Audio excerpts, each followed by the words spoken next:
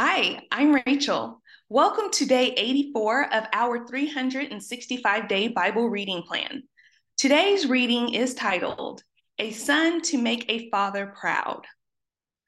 We will be reading 1 Samuel chapter 14, verses 1 through 23 in the New Living Translation.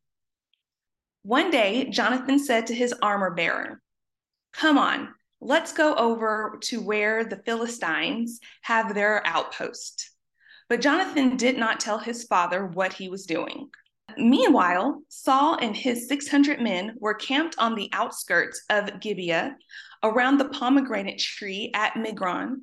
Among Saul's men was Ahijah, the priest, who was wearing the ephod, the priestly vest. Ahijah was the son of Ichabod's brother Ahitub, son of Phinehas, son of Eli, the priest of the Lord, who had served at Shiloh. No one realized that Jonathan had left the Israelite camp. To reach the Philistine outpost, Jonathan had to go down between two rocky cliffs that were called Bozez and Seneh. The cliff on the north was in front of Michmash, and the one on the south was in front of Geba.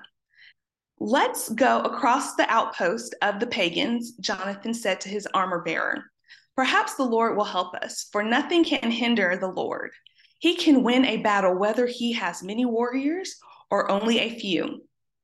"Do what you think is best," the armor bearer replied.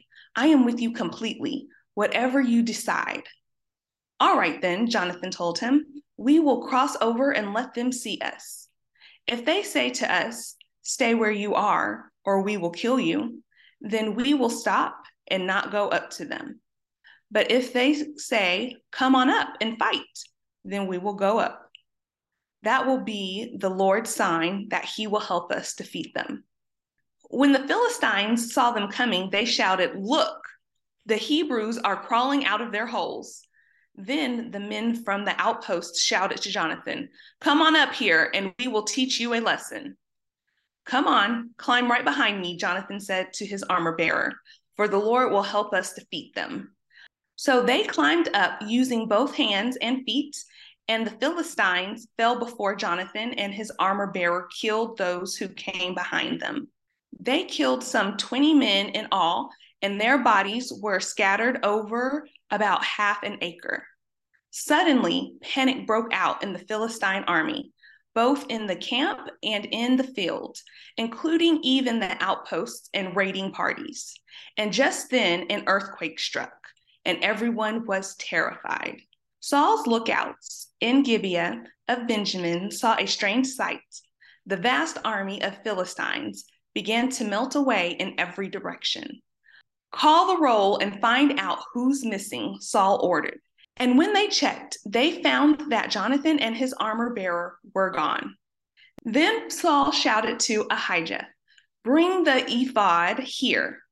For at that time, Ahijah was wearing the ephod in front of the Israelites.